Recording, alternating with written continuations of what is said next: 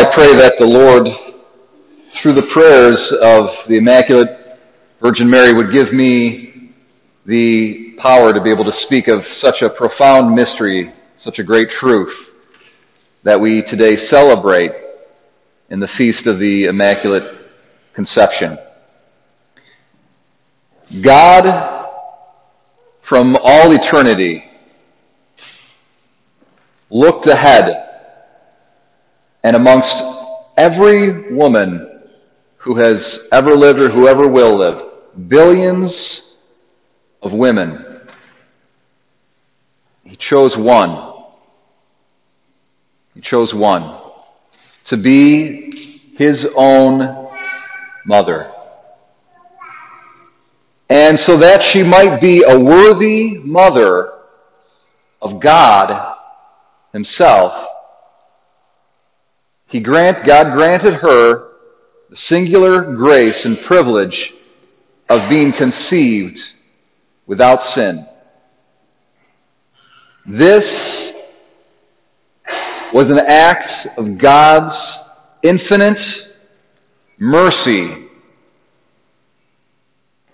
Just as much, no, even more so than the mercy He has shown to each one of us by repairing the damage of our own sins that we have committed. So, God's mercy prevented Mary from ever committing any sin. Even more so is this preventative mercy an example of God's mercy, even more so than the reparative mercy that we know, we sinners. And there is a little illustration from the life of St. Therese of Lisieux that I'll bring forward at this time here that kind of displays this difference between reparative mercy and then preventative mercy. So imagine, if you will, a doctor. And this doctor is a very skillful doctor. He can cure pretty much any injury or malady that exists. And he's got a son. And he and his son are walking down a path together, side by side, and the doctor father is with his son, and the son falls because he has tripped over a nasty stone that was right in the path that he didn't see, that the son didn't see. And he falls and he skims his knee, bruises his knee, and well, he's got his doctor dad with him.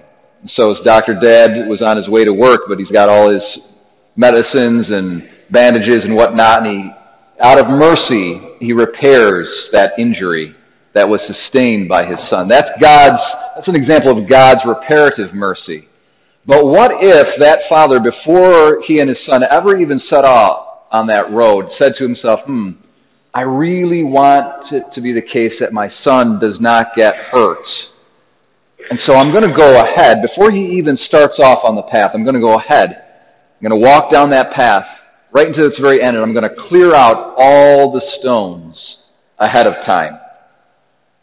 So that when my son walks down that path, he's not going to be able to fall. Now that is an even greater act of the Father's mercy. That's preventative mercy. And this is what we see in the life of the Blessed Virgin Mary, is that preventative mercy. If you listen to our Eucharistic prayer that we pray on Sundays oftentimes, it's Eucharistic Prayer 3, we pray to God that by the help of your mercy, we might be always free from sin. So we pray, by the help of your mercy, we might be always free from sin. And now, of course, none of us were conceived in an immaculate fashion here. Nonetheless, there is that preventative mercy in our lives just as much as in Mary's life. Mary had that preventative mercy given to her in a really unique and singular fashion, but that preventative mercy is also in our life. And just like that son who would walk down that path and not stumble because the father went ahead to clear out the stones, very likely would actually not know that the father did that and so not be grateful for him. So also in our life, because we attend Mass, because the Mass is said in and of itself. Okay, sidebar, if there were no Masses being said in the world, the whole world would turn into chaos. The world is being sustained in the level of goodness that it has by virtue of the sacrifice of the Mass, by the thousands and tens of thousands and hundreds of thousands and possibly millions of Masses that are being offered throughout the world. There are things that God, He's going ahead of us and He's clearing out stones of our path, and we often don't recognize that. But it's there in our life.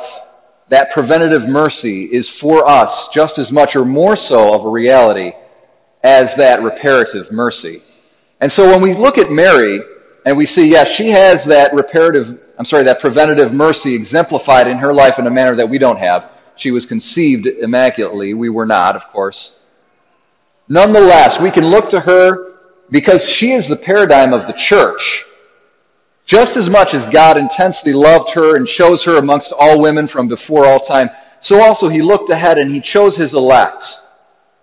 He chose His church, and Mary is a type. She is an exemplar or paradigm of the church. So in an analogous fashion, that same kind of intensity of love that God had for Mary applies to us.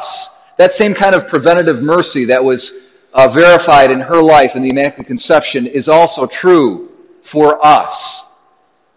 And it would do us very, very great spiritual good if we could just simply meditate upon Mary, upon that preventative mercy that was displayed in so unique a way in her life, to meditate upon that preventative mercy that upholds the universe and the world and human society and sustains it in being right now. To meditate upon that. And then to meditate in our own lives, how that's true for us. How but for the grace of God, there go I, stumbling over those stones that I'm not even aware of because God has gone ahead of me to remove them. And then to ask God for that preventative mercy all the more so, to open up our hearts to it so that it would enter into our lives. And that the more we have a relationship with Mary, the more we glorify her and teach other people about her and teach our children about her, the more that preventative mercy becomes true in our life. The more we meditate upon that preventative mercy, the holier and the more like Mary, the more like the Immaculate One we will become, the holier a life we will live. You know, it's an awesome, awesome thing to be forgiven of sins that you've committed. But it's just as much to God's glory, or more so, that we live a life free from sin in holiness through God's preventative mercy. Now, many of us here are probably aware, today, on December 8th, the Feast of the Immaculate Conception begins, Pope Francis has declared it, the beginning of the year of mercy. It goes from today until the Feast of Christ the King 2016. And I'll give a homily hopefully in the future about all the various things that the Holy Father has planned, privileges, opportunities, blessings, things like that the Holy Father has planned for this upcoming year of mercy. But as just a way of beginning the year of mercy, let's meditate upon that preventative mercy in our lives. Let's open up our hearts to it so that it comes more and more a reality for each of us, so that we would become more and more like the Immaculate One who was preserved from all sin. So that, in fact, along with our liturgy, we can pray that by the help of God's mercy, we might be free from all sin.